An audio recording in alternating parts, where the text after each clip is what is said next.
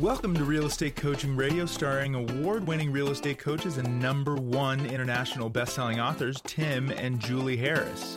This is the #1 daily radio show for realtors looking for a no BS, authentic, real-time coaching experience. What's really working in today's market, how to generate more leads, make more money, and have more time for what you love in your life. And now your hosts, Tim and Julie Harris. 3, 2, 1, and we are back, and this is day 2, and what we are focusing on are the 15 reasons why your listings might not be selling. And again, as I started out yesterday, what I would be using this content for, if I were you, is thinking in terms of making this into a plan of action, something to present to your sellers, something for you obviously to personally use. That's how we created all of this, so that you can then obviously be better prepared when you're taking listings. This is your actual plan of action. But really where the power in this is presenting this to a prospective seller, or especially a prospective expired listing, and giving them the 15 reasons why their house didn't sell. This will really impress them. And if you want to take it to the next level, which all of you should be, consider making this into short form content on YouTube. Make each of these points into short form videos, and that will give you an extra competitive advantage in your marketplace. Oh, and when you come across an expired seller, you can then send them the sequence you made. Some of you just do these 15 videos. That would be enough content for you to frankly have a really viable YouTube channel right out of the gates. Now I have something else, Julie. I don't think I told you this. So, you and I have been researching the implications of AI, and we think AI is going to be the ultimate personal assistant. We don't think it's really going to disintermediate or remove any of you. Realistically, it's going to be something that will cause you to be able to do more of what you're supposed to be doing in the first place, which is working directly with buyers and sellers. And less of what, frankly, are the low yield activities, like writing home descriptions, for example. So what ChatGPT is evolving to is ChatGPT-4. But I've learned, this is not new information for most of you, Google's coming out with a competitor, but there's a whole bunch of other companies that are coming out with competitors too. But this is the one thing I found particularly interesting. Google's new widget, they're now leaking, that is going to be able to make videos for you. So what you can do is you can go and you can basically drop in, say you have ChatGPT, or it doesn't matter which AI, write a home description for you. And then with the home description, you're going to go and you're going to take some pictures or have somebody take pictures for you. You can load all that in to these AI widgets, and then they're going to make actual videos for you. And guess what, guys? The videos will do voiceovers for you in man-woman voice. Doesn't matter what you can have a British accent, whatever. And it's going to be able to create these really kick-ass videos for you. So here's a thought for you. Take these 15 points, right? Or create 15 videos that are being essentially created for you by chat or by the new AI stuff that's coming out right now, and you're going to be able to start creating lots and lots of content and really differentiate yourself in the market. Some of you are looking for a niche. Should it be high-end properties, lakefront properties? Should it be this? Should it be that? Well, in this marketplace for the foreseeable future, where your niche should be is expired listings. That's going to be the most profitable niche that all of you guys can focus on right now. And some of you don't realize this, but expired listings are arguably the single best opportunity there is in real estate. If you do not believe me, go to your MLS, search your entire MLS for expired listings, expired and withdrawn, and be prepared to be impressed. And those are all sellers 90% of the time, like 95% of the time, relist and sell within the first or within 12 months. So those are all viable sellers. They're not just sellers that are going to somehow just decide not to sell. So open your mind to all the possibilities and all the ways you can use this information we're giving you on this podcast. There's a reason why this continues to be the #1 listened to daily podcast for real estate professionals in the United States. It's because the information is actually useful. Fancy that. All right, so continuing on day 2 of why your listing may not be selling, also the checklist of do these things, make sure you're good on these, or you're going to create a listing that didn't sell. So point number 6, does your listing give a bad impression when you open the front door? Now, yesterday we talked about from the street, 50% of the buying decision is made from the street. Does it have curb appeal? Well, the other 50% is made right when you open the door. So a clutter-free, bright foyer should make the buyer want to see the rest of the house, not make them want to turn around and go see the next home. Or just say delete, or oh my gosh, what's that? Or I don't understand this. I can't even get past the front door. Julie, it's worth interjecting. Your point 5 and 6 are similar in that it's all about first impressions. Mm-hmm. And so your mind naturally goes, dear listener, to thinking of the first impressions of the prospective buyer. That's not where our minds go. Our minds go to the first impressions of prospective future sellers. So if you have got the house really looking great from the street, if you've got a great description, great pictures, great videos, and now when this, when someone walks in the door, the house looks really nice, you've got something that the prospective seller, the neighbor down the way, who is going to put their house for sale in 3 months, they're going to remember how nice that house looked, how well you prepared it. They're going to remember how professional you were versus most of the other agents, especially ones that have been spoiled from this past market. They're not really going to know what to do, or even if they know what to do, they're going to assume that FOMO is going to sell that house and they're not going to have to really make any effort. The reason you make effort to get listings presented at the highest level is not to sell the house. I know that is a benefit. But the reason you get a house absolutely at its highest level of presentation is to attract future sellers. You have to have your mind clear about that, because in most markets still, if the house has great location, great condition, and it's priced correctly, it's going to sell itself just by being the MLS. So take it to the next level and really impress the your prospective future sellers. And what do you do when you take a listing? We have a very drilled down plan of action for when you take a listing, what you can do to actually root out all the prospective sellers in your marketplace. And that's included in Premier Coaching. Many of you, hundreds of you literally, are joining Premier Coaching every single month. If you've not yet joined Premier Coaching, I got great news for you. It's free, and that does include a daily semi-private coaching call.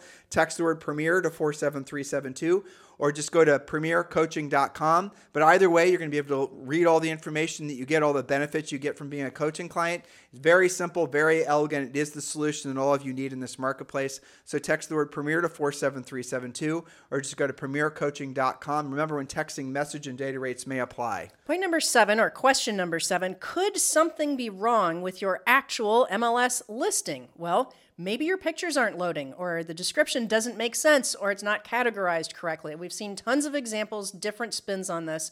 So for example, and all the MLSs are different. Some of them will let you do this, some of them won't. But if you don't put in the square footage, maybe you didn't know it, you couldn't find it, maybe it's new construction, whatever, you didn't even put in square footage and somebody's searching for it, your listing just won't pop up. It's invisible. If you're advertising a bunch of stipulations of what the seller will or won't accept, your listing will go to the bottom of the showing list or simply not get shown at all. Maybe something's wrong with your actual MLS listing. I had a case of this yesterday. The property address was like 123 Hollywood Boulevard, and we were trying to find it online to, do some investigation with this coaching client. And the previous listing agent had made it Holly Space Wood, which made it hard to find. Wasn't this one $30 million? 33, yeah. Yes. And also they had a comma instead of a period for the price. There were all kinds of weird things going on with this.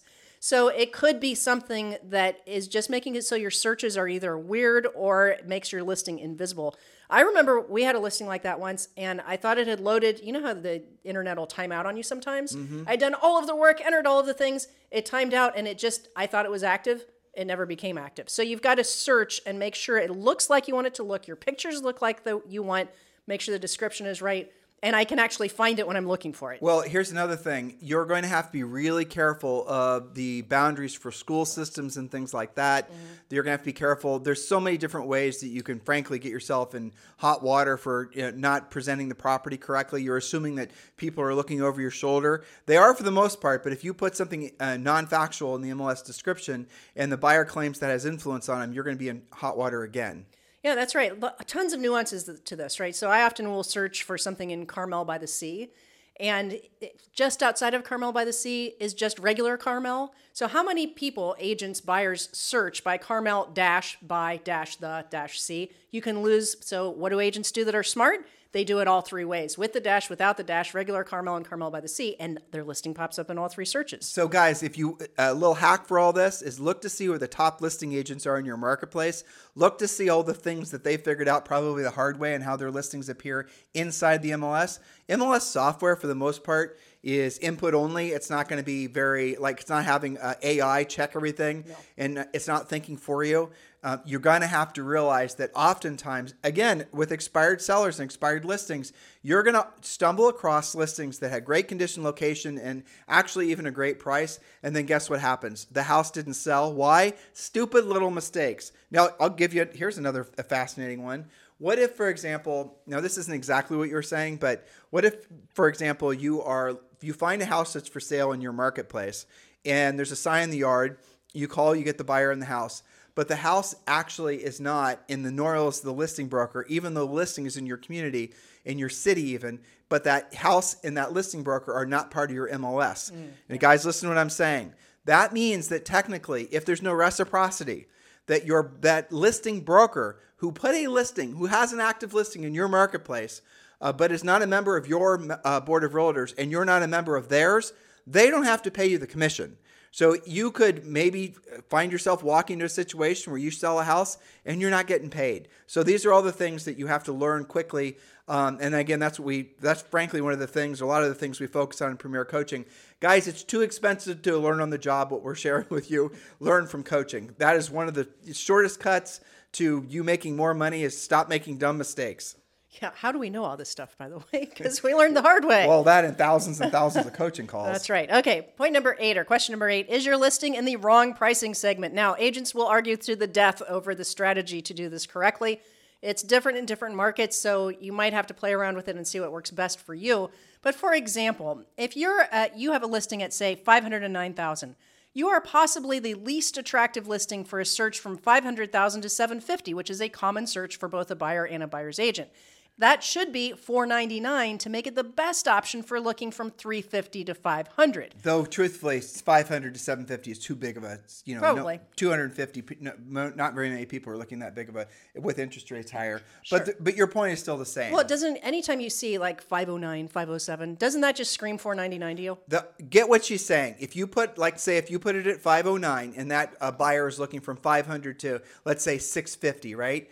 You're comparing that house that should probably be $499. You're forcing that buyer in that listing to be compared to houses that are going to be substantively nicer, and you're going to be at a disadvantage. And that little stinking $9,000 thing that the seller wanted to overprice it at, most likely, that's going to be the reason it doesn't get showings and doesn't actually get an offer. Now, I will say this: you are going to find yourself in situations all the time where the seller is going to want to Julie's point, go to the death match, go to the mat about pricing.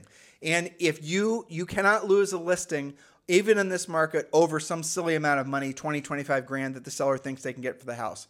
What you do is you agree to take the listing. You don't argue with the seller. You don't say my CMA. You say the market, the CMA. That way you get it. Like, Mr. Seller, I appreciate the fact that you feel the house is worth $529. Even though the CMA and the market's telling us it's really worth, or really should be priced at $499. But now that I've seen your property, I can understand why you feel it's nicer than the market. And so let's go ahead and do this. Let's put it for sale for $525 for, whatever the shortest period of time is the seller will agree to. 5 days or 5 showings, whichever comes first. And if we don't have a written verified offer, or frankly any showings, we'll know we need to reposition the house in the market to more correctly reflect the buyer's expectations. Notice I did not say lower the price. Then you're giving the seller the opportunity to exercise their demons about their, overly aspirational price, and you're setting a rule, a time frame when the price is going to be adjusted. You're also not walking away and bragging to your office that you turned down a seller because they wouldn't take your price. Right. Point number 9. All right. Point number 9, does your listing look clearly overpriced when compared to its competition? If there are 10 listings that meet a buyer's criteria and your 3-bedroom listing is priced as if it's a 4-bedroom, you'll always look overpriced and go to the bottom of the showing list. This is true in all price points too. Some of you think, well, this is only true for, meat and potato houses in the Midwest. Nope. It's true for luxury, ultra luxury properties as well. Yes. And back to the meat and potatoes, split levels or bi-levels, priced like 2 stories or ranches, usually look overpriced. And by the way, appraisers look at it that way too, as well as anything else unusual for your market, like a house on a slab when its competition all has basements. So watch out for the anomalies in your market and price them accordingly. This is why in coaching we always recommend that you're at least friendly with 1 or 2 appraisers so you can run it up the flagpole and say, you know what?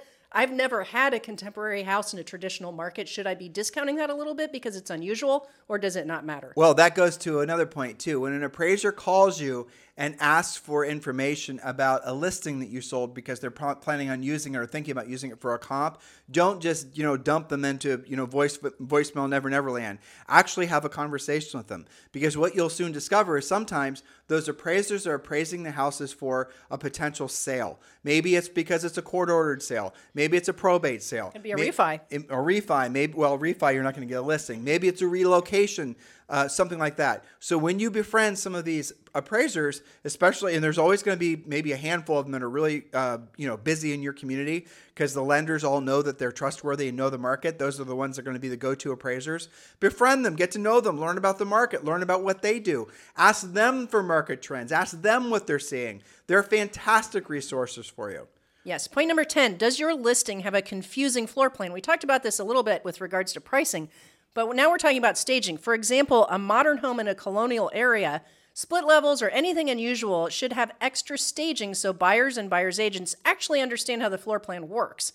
If you can't tell what a room is supposed to be, the home just won't resonate with a potential buyer. And again, this goes back to, I think it was point number 5 from yesterday, with regards to basically positioning the house with regards to decorating and furniture and all the rest of it.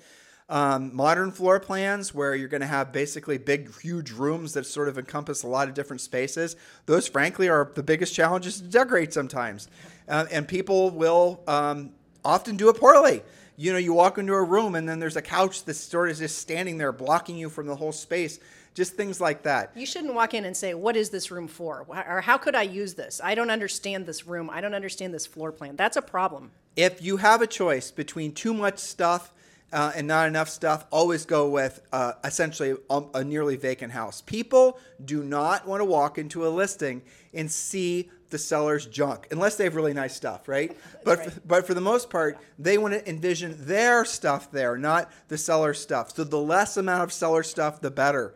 And again, this all goes to how you can go, and when you're going in, I'm just visualizing some of you going on a listing appointment this evening with an expired seller. You're going to have all these points with you. You're going to show the point exactly what your checklist is. You're going to talk professionally and sympathetically about which of these points, how many of these points, frankly, the seller may have fallen, prey to, not having actually done correctly with the previous listing. That's going to make the seller feel more confident in you. Again, remember, your whole point of going through all of this is to feel more confident in yourself, to do a better job for your seller. All these things are true. But what you're really doing is you're positioning yourself for the long play of being perceived in your marketplace as being a true professional real estate agent. And that's everything that you come in contact with when you come in contact with any prospective buyers. Because remember, depending on the price point, a lot of your buyers are actually sellers. I don't know, you got to think like that. If you're selling, just think of it in terms of 3 moves. Like there's a first-time buyer house, and there's a move-up house, and then there's the house after that. Now, I know a lot of people move a heck of a lot more than that. We certainly have. But the reality of it is that's the typical pattern. Adjust accordingly, right? So if you're listing a house that's in that Midland price range or even in the upper end price range, whoever buys that house is going to have a house to sell most likely. Yes. So what you're really trying to do is you're trying to attract future sellers. Because if you price the house correctly and you position the house correctly, price, condition, location, it's going to sell. The listing will sell. It does not matter what's going on in the market. It will sell. But what you're doing is you're proving your worthiness in the marketplace for prospective future sellers. Get really clear, because when you think like that, it actually changes how you actually, I think, approach marketing of your listings. It's no longer about just trying to kiss the seller's butt, which is how a lot of you think of it. It's actually about you trying to attract future sellers to you, because they're going to walk into your open house. You're going to follow our open house action plan. They're going to walk in. They're going to see how well the house is conditioned. Maybe they're in that house for a Christmas party and knew it was a mess before. Mm-hmm. They see all the work you put in. They see everything's bright and fresh. The windows are open. The windows are clean. You guys get it? That is going to make an enormous difference. It's all going to be deeply rooted subconscious thinking.